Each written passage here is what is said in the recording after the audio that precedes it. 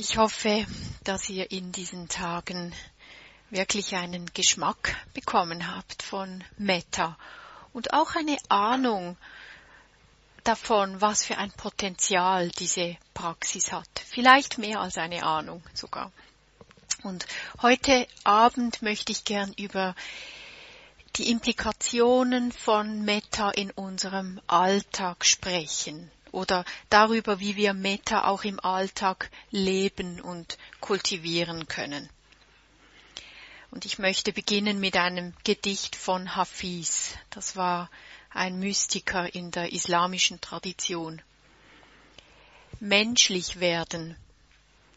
Es kam einmal ein Mann zu mir und sprach stundenlang über seine großen Gottesvisionen, die er zu fühlen glaubte.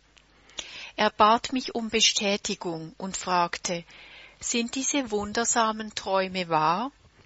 Ich antwortete, wie viele Ziegen hast du? Er entgegnete erstaunt, ich spreche von erhebenden Visionen und du fragst nach Ziegen? Und wieder sprach ich und sagte, ja Bruder, wie viele besitzt du? Nun, Hafiz, ich habe 62. Und wie viele Frauen? Wieder entgegnete er erstaunt, 4. Wie viele Rosenbüsche in deinem Garten? Wie viele Kinder hast du? Leben deine Eltern noch? Und fütterst du die Vögel im Winter? Und er antwortete auf alles. Dann sagte ich, du fragst mich, ob ich deine Visionen für wahr halte. Ich würde sagen, dass sie es wären, wenn sie dich menschlicher machten, freundlicher zu jeder Kreatur und jeder Pflanze, die du kennst. Ja, das eine ist, was wir auf dem Kissen kultivieren, das andere, wie wir dann im ganz gewöhnlichen Leben sprechen, handeln, entscheiden. Können wir das, was wir hier kultiviert haben, tatsächlich dann auch manifestieren, dort, wo Termindruck herrscht, dort, wo Dinge erledigt werden müssen, wo man sich mit anderen Menschen auseinandersetzen muss, wo man sich einigen muss? Ich hoffe wirklich, dass die Samen, die wir in diesen Tagen kultiviert haben, sich in vielfältiger Form in unserem Leben zeigen werden. Weil das ist ja der Zweck der ganzen Sache, diese Transformation unseres Herzens, welche sich dann auch in unseren Handlungen manifestieren sollte. Also wir könnten sagen, unser Handeln im Alltag manifestiert im besten Fall die Früchte unserer Praxis. Aber genauso gut könnten wir sagen, und das ist genauso gültig, dass unser Handeln im Alltag genauso eine Möglichkeit oder ein Ort der Praxis ist. Also dass es für die Kultivierung wirklich auch auf unser Tun und Handeln im Alltag ankommt. Es wäre eine sehr künstliche Trennung zu sagen, wir trainieren Freundlichkeit hier im Retreat und dann gehen wir zur Türe raus und fallen einfach zurück in unseren normalen Lebensstil und in unsere normalen Gewohnheitsmuster. Also Praxis kann wirklich immer und überall stattfinden, im Retreat genauso wie im Alltag. Unsere ganz normale Lebenswelt ist im Grunde genommen unser Meditationsraum. Und wenn wir achtsam sind, dann können wir auch im Alltag, bei der Arbeit, im Studium, beim Einkaufen, in Beziehungen Freundlichkeit und Liebe kultivieren. Ich habe mal von einem Mann gehört, der hatte über der Eingangstüre in seiner Wohnung an der Innenseite ein kleines Schildchen befestigt mit der Aufschrift Meditationshalle. Das heißt, immer wenn er hinausging in die Welt, ging er in die Meditationshalle. Ja. Also die Alltagswelt ist gerade die Umgebung, wo wir Freundlichkeit wunderbar üben können und auch unter anderem deshalb, weil wir da so viele Begegnungen haben. Und ich möchte im Folgenden über ein paar Bereiche im Alltag sprechen, wo wir eben Liebe und Freundlichkeit manifestieren und leben können. Also die erste Form der Praxis ist die Praxis der Großzügigkeit, Dana. Also Großzügigkeit in unseren Handlungen als Ausdruck von Freundlichkeit. Das sagt der Dalai Lama. Großzügigkeit ist der natürlichste äußere Ausdruck einer inneren Haltung des Mitgefühls und der liebenden Güte. Wenn wir einem Wesen gegenüber solche Gefühle der Freundlichkeit haben, dann ist es für uns total natürlich, dass wir diesem Wesen etwas geben möchten, dass wir ihm Geschenke machen, dass wir Dinge hergeben. Bei vielen Eltern können wir das sehr leicht sehen, wie die einfach selbstlos unendlich viel Zeit und Energie aufwenden für ihre Kinder. Aber auch gegenüber unseren Freundinnen und Freunden fällt es uns normalerweise leicht, großzügig zu sein, ihnen etwas anzubieten in Form von Hilfe, von Unterstützung, von Geschenken. Großzügigkeit ist eine ganz grundlegende Qualität auf dem spirituellen Pfad. Und der Buddha lehrte, wenn immer er Menschen traf, als allererstes über Großzügigkeit, lange bevor er mit irgendwelchen Achtsamkeitsübungen kam. Der Grund ist, dass Großzügigkeit etwas ist, was alle Menschen leicht praktizieren können, unabhängig von Alter, Intelligenz, Reichtum, Status oder meditativen Fähigkeiten. Also wir müssen nicht jahrelang irgendwelche heiligen Texte studieren oder komplizierte Rituale machen oder das 8. Jhana erreicht haben, um großzügig sein zu können. Schon kleine Kinder sind manchmal wahnsinnig großzügig. Und doch ist Großzügigkeit eine unglaublich heilsame Qualität und hat eine sehr positive Wirkung auf unseren Geist, weil jedes Mal, wenn wir etwas anbieten oder hergeben, lassen wir im Prinzip los. Wir üben uns im Loslassen. Und genau um das Loslassen geht es ja, das haben wir gestern schon erwähnt, dass wir immer mehr fähig werden, nicht so anzuhaften an den Dingen, an Menschen, an Situationen. Der Buddha hat zum Beispiel gesagt, wüsstet ihr ebenso viel über die Macht des Gebens wie ich, nehmet ihr keine einzige Mahlzeit zu euch, ohne sie zu teilen. Großzügigkeit ist eine simple und machtvolle Praxis, weil sie unseren Geist transformiert, weil sie dieser Tendenz zum Festhalten und Anhaften entgegenwirkt. Und das hat dann auch weitere karmische Folgen. Also der Buddha sagte ganz klar, dass Großzügigkeit den Geist glücklich macht, vor, während und nach einer Handlung. Schon nur der Gedanke, ach, ich könnte doch dieser Person dieses oder jenes schenken, macht unseren Geist glücklich. Und dann auch im Moment, wo wir etwas hergeben oder überreichen, spüren wir auch ein beglückendes Gefühl. Und dann im Nachhinein können wir uns zurückerinnern, voller Freude, wie schön war das, als ich dieses Geschenk gegeben habe. Empfindet ihr das auch so? Könnt ihr das nachvollziehen? Ja. Also das ist wirklich etwas Simples, was wir alle üben können, um glücklicher zu werden. Und der Buddha sagte dann darüber hinaus, Geben bringt einen 5-fachen Segen, Beliebtheit, edlen Umgang, guten Ruf, sicheres Auftreten, himmlische Wiedergeburt. Wenn ihr daran glaubt, ja. Aber Großzügigkeit ist auch ganz praktisch wirklich ein Fundament unserer Beziehungen unserer ganzen Gesellschaft. Wir könnten nicht zusammenleben, einigermaßen friedlich zusammenleben, wenn nicht tagtäglich auf der ganzen Welt Menschen großzügig wären, entgegenkommend. Wir alle sind andauernd auf die Großzügigkeit von anderen angewiesen. Tagtäglich sind wir sowohl Gebende als auch Empfangende von Großzügigkeit.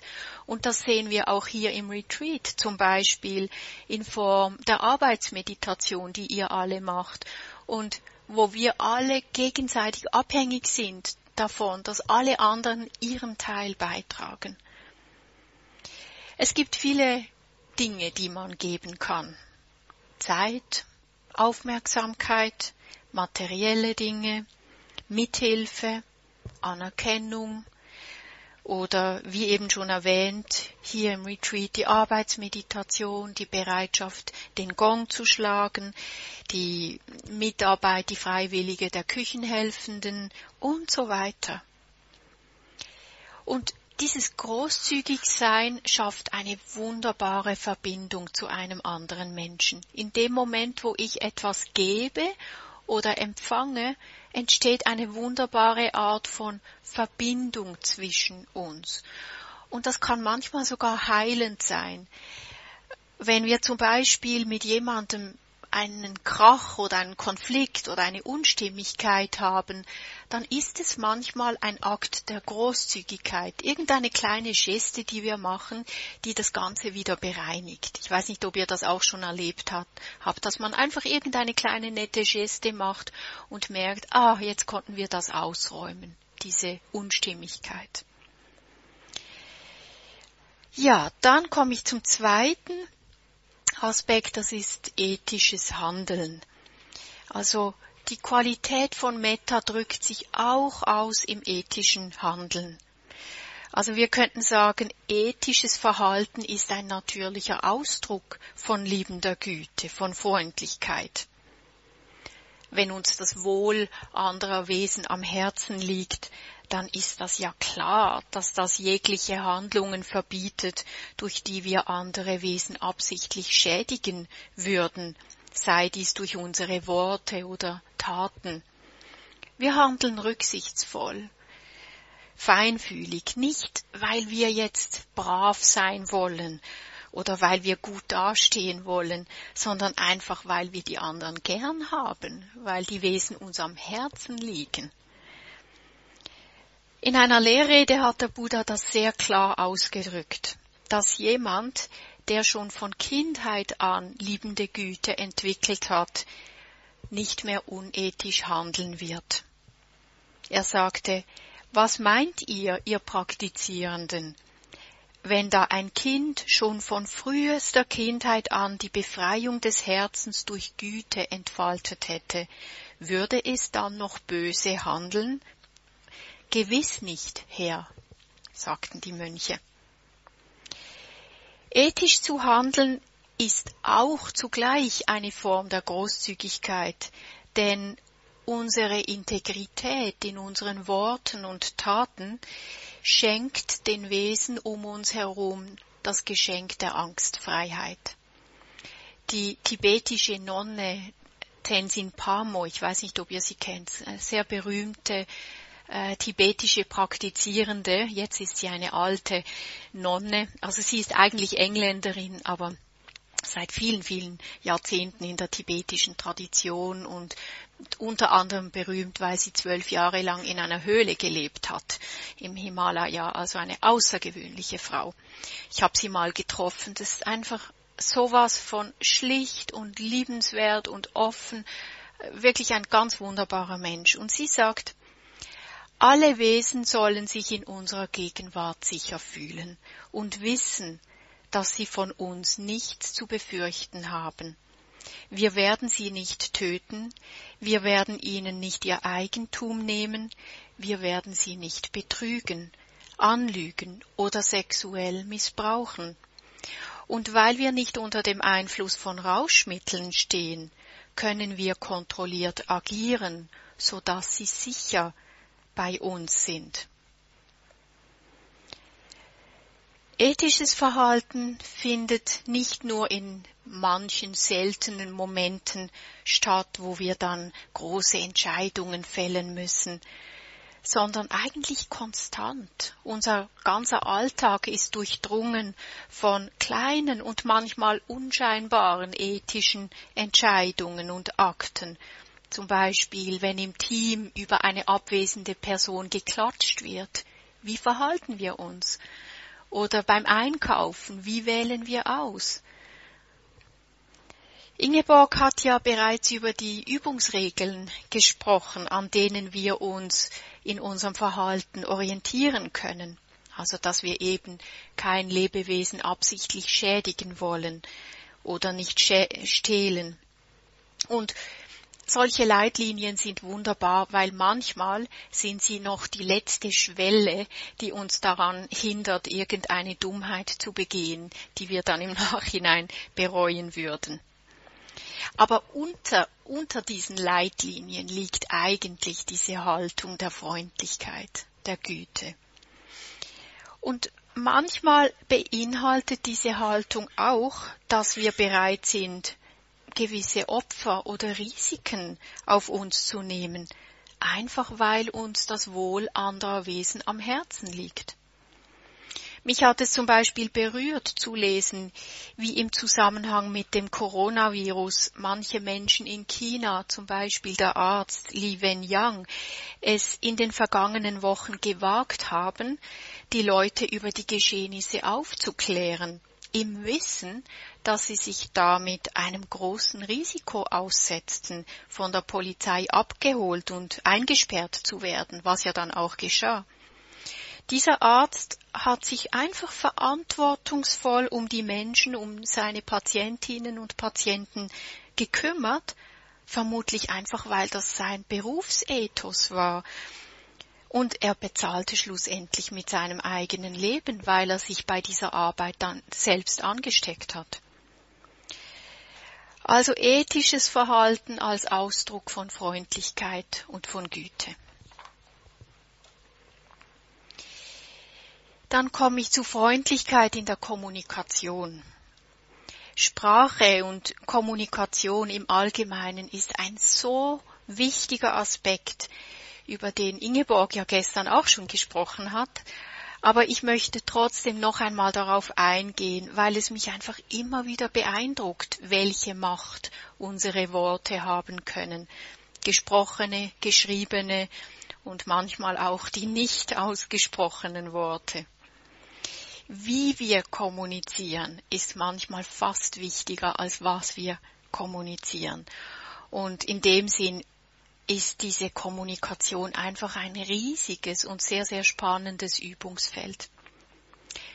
Freundlichkeit kann bedeuten, dass wir nicht auf harsche, grobe, abfällige, verletzende Weise sprechen, weder sarkastisch noch zynisch. Eigentlich sind ja Worte fast nichts, sind ja nur so Schallwellen, die irgendwie auf unser Trommelfell treffen und dann vom Gehirn verarbeitet und interpretiert werden. Aber doch, wenn jemand Idiot sagt zu uns oder dumme Gans oder sowas, dann spüren wir die massive Wirkung von Worten. Wir schrecken zurück, wir ziehen uns zusammen, wir empfinden Scham, wir fühlen uns unsicher oder kraftlos und wertlos. Vielleicht haben wir auch als Kinder solche Worte, solche Äußerungen zu hören gekriegt und dann auch noch verinnerlicht. Und manchmal sind wir es, die im Streit solche Dinge sagen.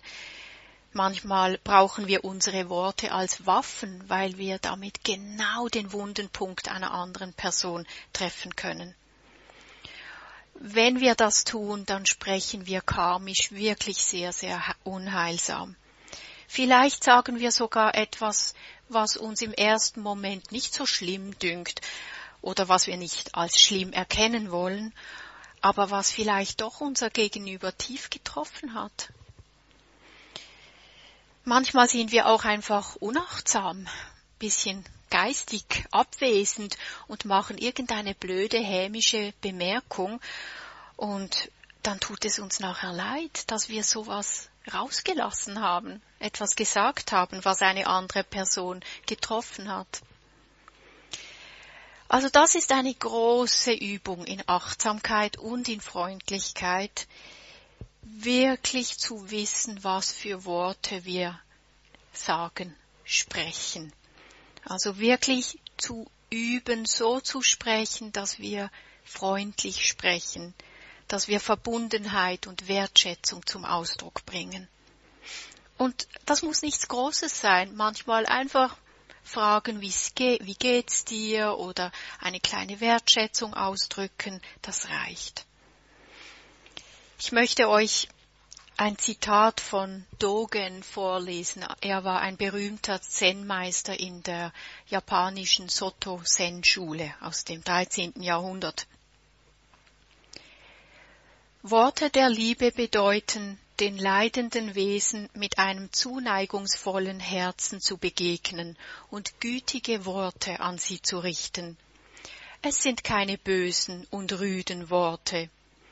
Überall in der Welt geziemt es sich, nach dem Befinden zu fragen, und auch auf dem Buddha-Weg sagen wir, leb wohl oder wie geht's Ihnen?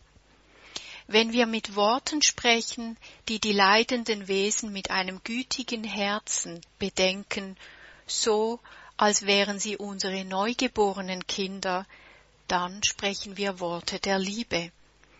Wo wir Tugend finden, sollen wir loben. Wo wir keine Tugend finden, müssen wir uns erbarmen. Wenn wir erst eine Neigung für Worte der Liebe entwickeln, werden die Worte der Liebe allmählich mehr und mehr werden. Auf diese Weise werden sich auch Worte der Liebe verwirklichen, die bis dahin unbemerkt und unsichtbar waren. Solange das Leben dieses Körpers währt, sollten wir mit Vergnügen Worte der Liebe sprechen und auch in der nächsten Welt, im kommenden Leben, keine Rückschritte damit machen. Den Hass der Feinde zu bezwingen und die Minister auszusöhnen, gelingt nur aufgrund von Worten der Liebe. Wenn wir Worte der Liebe von unserem Gegenüber hören, hält sich unser Gesicht auf und wir freuen uns von Herzen. Wenn wir Worte der Liebe über Umwege hören, prägen wir sie uns ein in Herz und Seele. Wisse, dass Worte der Liebe einem liebenden Herzen entspringen und dass der Keim eines liebenden Herzens ein Herz der Güte ist.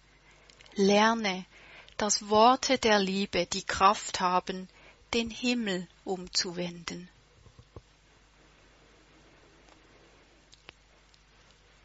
Neben der Kommunikation durch Sprache gibt es natürlich auch noch den ganzen Bereich der nonverbalen Kommunikation, unsere Mimik, unsere Gestik.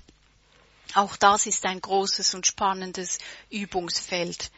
Selbst gegenüber Fremden, in der U-Bahn zum Beispiel, haben wir die Wahl, sind wir abweisend, verschlossen oder freundlich?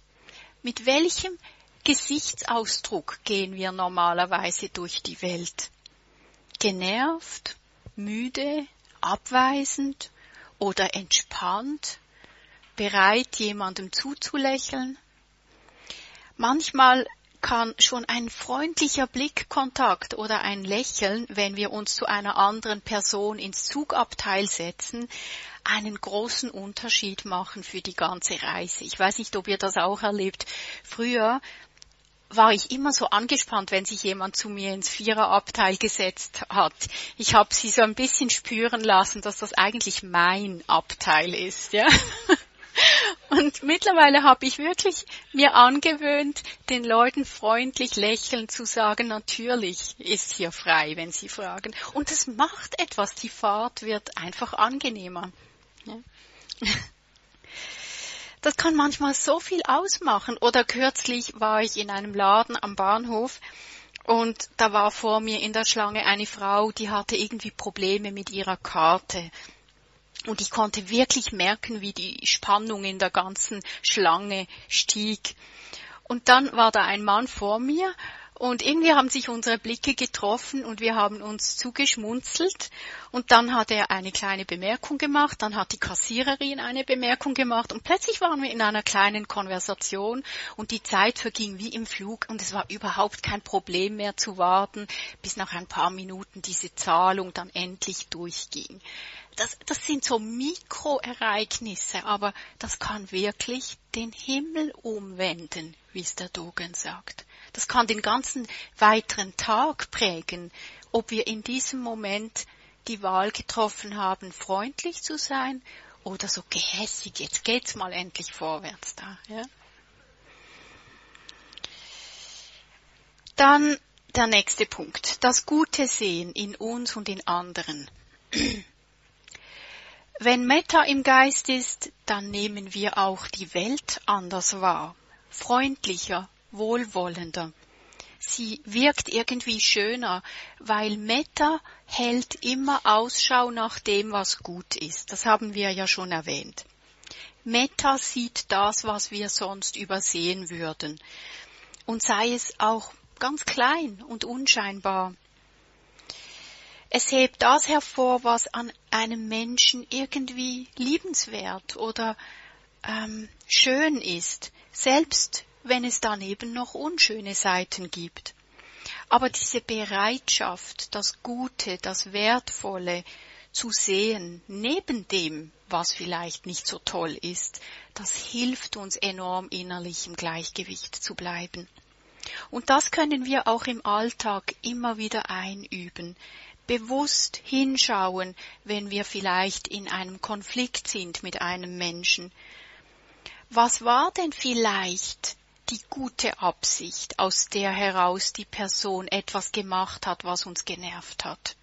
Vielleicht gibt es ja etwas, was ich nicht weiß. Statt dass wir der anderen Person einfach gerade negative Absichten unterstellen, könnten wir uns ja fragen, was wollte denn die Person? Wir können uns bemühen, das aus ihrem Bezugssystem heraus nachzuvollziehen. Oder wir können ganz bewusst unseren Blick auf das legen, was gut ist. Das hat ja Ingeborg auch erwähnt im Zusammenhang mit der schwierigen Person. Das braucht ein bisschen geistige Disziplin, nicht einfach nur all das Negative zu sehen, weil unser Geist liebt es dann, einfach nur in diesem Schimpfen zu bleiben. Und da braucht es eine innere Disziplin zu sagen, und stopp, und jetzt achte ich wirklich auch noch auf die anderen Seiten dieser Person.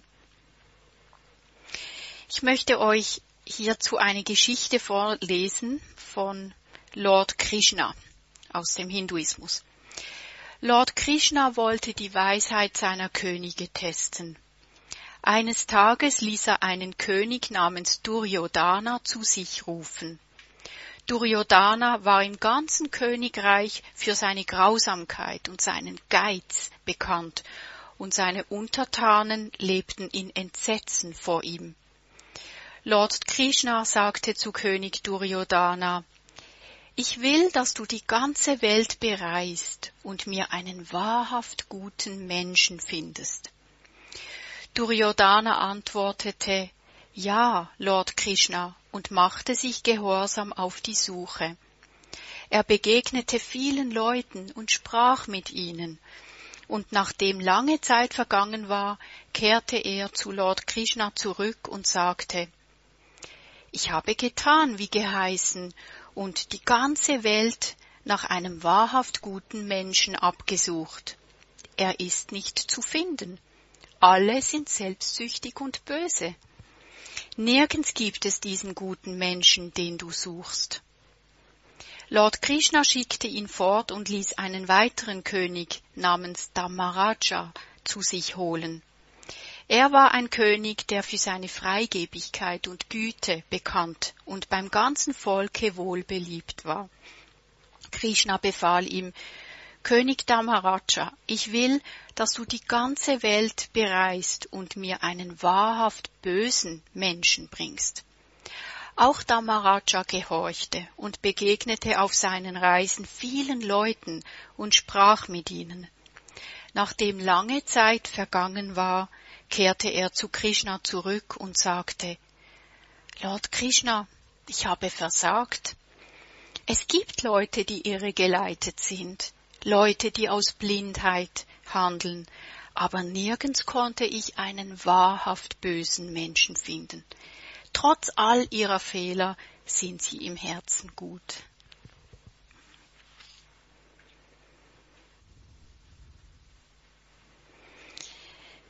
Ja, also wirklich den Blick schärfen für das, was gut ist. Ja.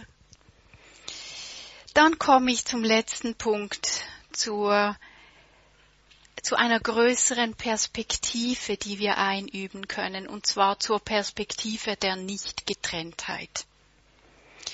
Liebende Güte, Warmherzigkeit, diese Qualitäten lassen uns auch die Verbundenheit mit allen Wesen erkennen, nicht auf einer intellektuellen, sondern eher auf einer gefühlten, intuitiven Ebene. Durch sie fühlen wir uns mit anderen Wesen in Verbindung, in Beziehung. Wenn wir erkennen, dass das Glück oder Unglück eines anderen Menschen auch mein Glück oder Unglück ist, dass ich nicht getrennt bin davon, dann handle ich auch entsprechend.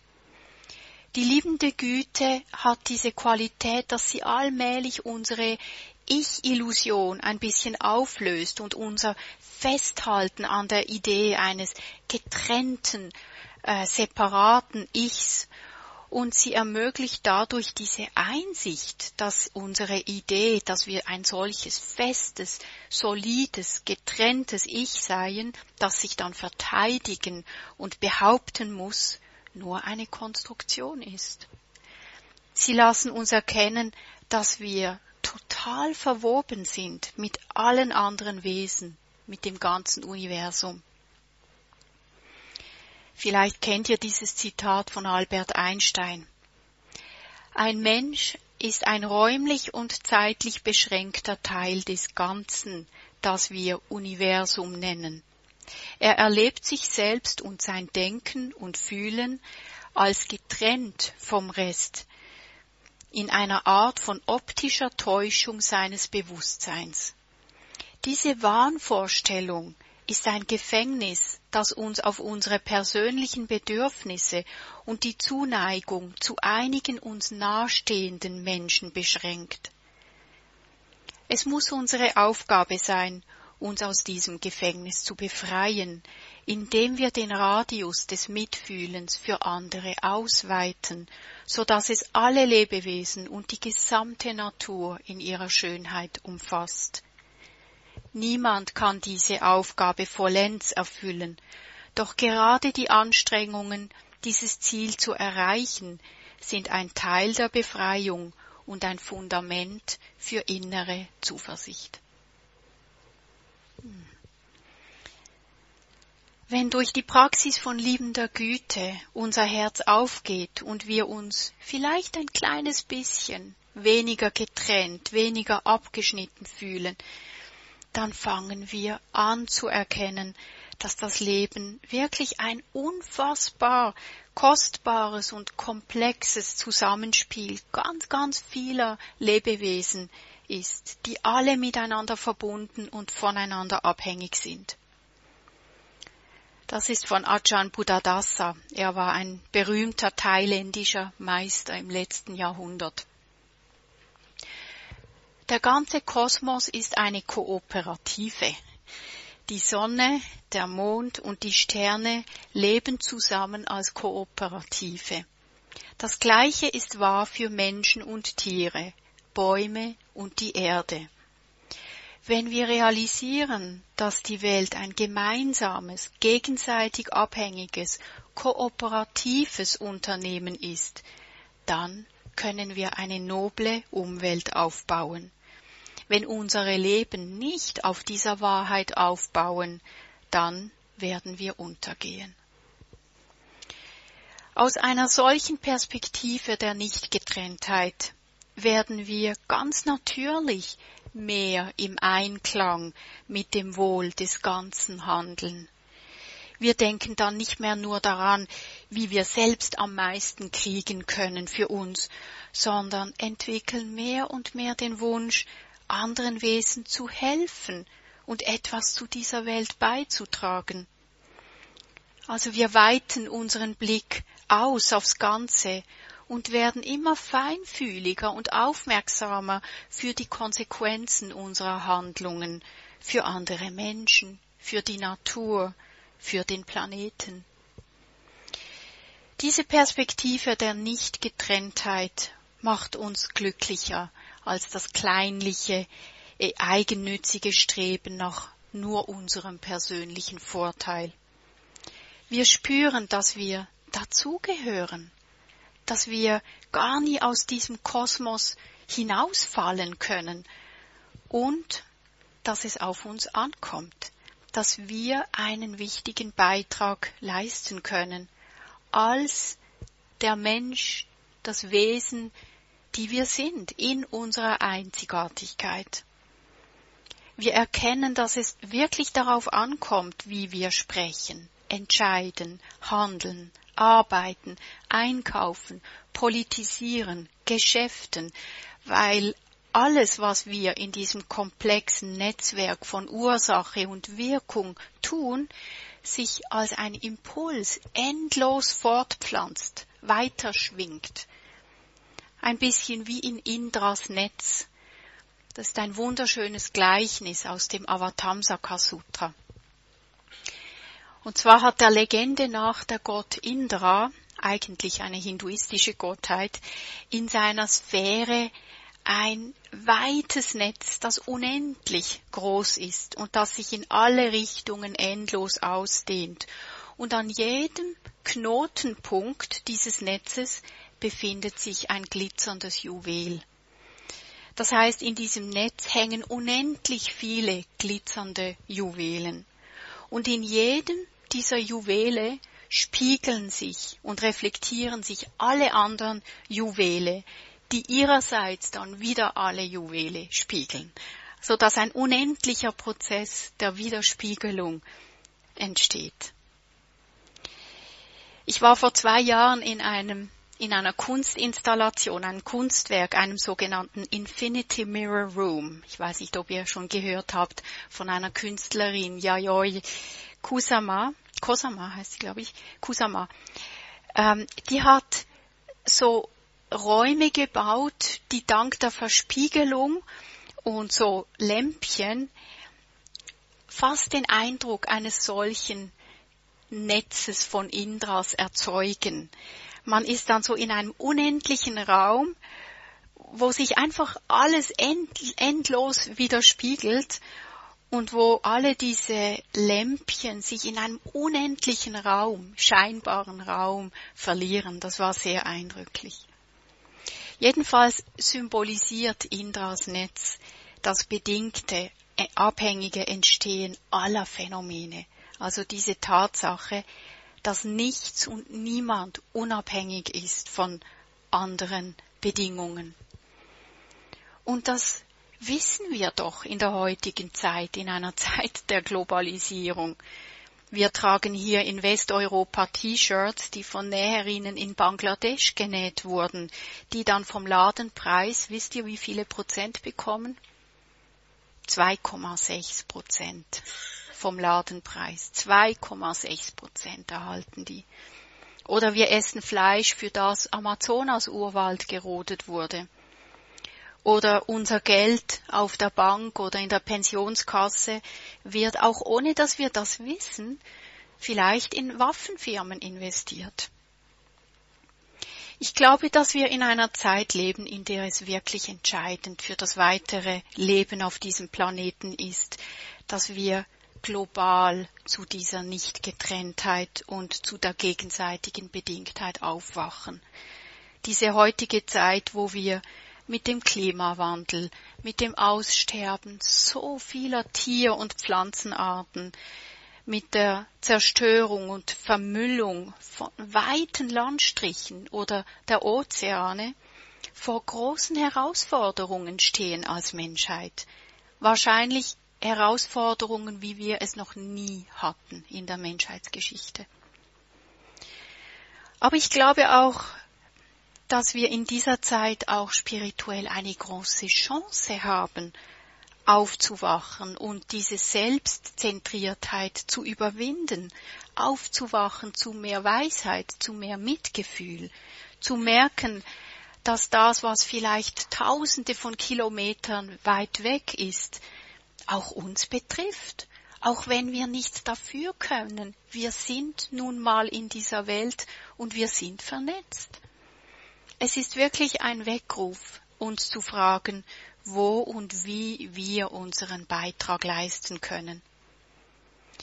In den 80er Jahren hat Ram Dass ein Buch geschrieben mit dem Titel How can I help?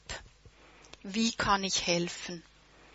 Und diese Frage könnte wirklich ein Koan sein, so ein spirituelles Rätsel, das wir für uns kontemplieren und erforschen. Vielleicht immer wieder. Wie kann ich helfen? Was ist es, was ich anbieten kann, wo ich helfen kann mit meinen ganz einzigartigen Fähigkeiten und Eigenschaften? Was für ein Juwel will ich sein an dem Knotenpunkt von Raum und Zeit, wo ich mich gerade befinde? Wo werde ich vielleicht auch gerufen vom Leben? Manchmal wählen wir es gar nicht, sondern wir merken, wir werden gewählt. Plötzlich finden wir uns in einer Situation und merken, das ist meine Aufgabe. Also es gibt endlos viele Möglichkeiten, diese Perspektive der Nicht-Getrenntheit, des abhängigen Entstehens in unserem Leben auszudrücken, sei es im Beruf, sei es durch politisches Engagement, sei es indem wir uns um einen klimaneutralen Lebensstil bemühen oder soziale Projekte unterstützen. Es gibt endlos Möglichkeiten. Abschließend können wir sagen, Freundlichkeit, liebende Güte hat viele, viele Gesichter. Sie zeigt sich in Form von Großzügigkeit, in Form ethischer Integrität. Sie drückt sich darin aus, wie wir kommunizieren, darin, wie wir uns selbst und andere Wesen betrachten und auch in der tiefen Einsicht in die Nicht-Getrenntheit allen Lebens. In dem Maße, wie wir die Fähigkeit entwickelt haben, innerlich mehr im Gleichgewicht zu bleiben, im eigenen Herzen ein wenig mehr Frieden zu haben, in dem Maß nimmt auch unsere Fähigkeit und Kapazität zu, auf die großen Herausforderungen unserer Zeit eine geschickte und weise und liebevolle Antwort zu finden. Und zwar genau hier und jetzt, wo wir gerade sind mit unserem Leben. Und aus diesem Grund ist auch das, was wir hier tun, was wir in dieser ganz stillen Meditationspraxis tun, auf dem Kissen, so kostbar. Es ist etwas so Besonderes, auch wenn diese Praxis von außen ziemlich unscheinbar aussieht. Ihr habt in den letzten Tagen mitbekommen, was da alles innerlich abgehen kann. Wir entwickeln unsere Herzenskräfte. Wir entwickeln unsere Kapazität und die Welt wird ihren Gebrauch davon machen. Und es braucht solche Menschen, auf die die Welt sich verlassen kann. Menschen, die ihre Fähigkeiten entwickelt haben. Es braucht das wirklich. Und dann merken wir vielleicht auch, dass wir eigentlich auch gar keine andere Wahl haben, weil angesichts von Leiden, von Not, egal ob das in unserem eigenen Leben ist, im eigenen Herzen oder eben in Form all der Probleme in der äußeren Welt, sind eigentlich liebende Güte, Freundlichkeit, Warmherzigkeit, Mitmenschlichkeit, Mitgefühl die einzige Antwort, die Sinn macht. Wie es Naomi Shihab nie in ihrem Gedicht über Güte sagt. Und ich möchte zum Abschluss dieses Gedicht vorlesen. Güte. Bevor du weißt, was Güte wirklich ist, musst du Dinge verlieren, musst fühlen, dass die Zukunft sich in einem Moment auflöst, wie Salz in einer verdünnten Brühe. Was du in der Hand gehalten hast, was du gezählt und sorgsam gespart hast, all das muss gehen, damit du weißt, wie einsam die Landschaft sein kann zwischen den Bereichen der Güte. Wie du fährst und denkst, der Bus wird niemals anhalten, und die Passagiere, die Mais und Hühnchen essen, werden für immer aus dem Fenster starren.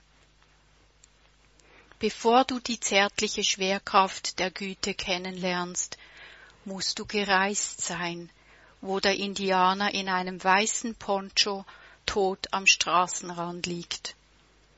Du musst sehen, dass du das hättest sein können, dass auch er jemand gewesen ist, der voller Pläne durch die Nacht gereist ist.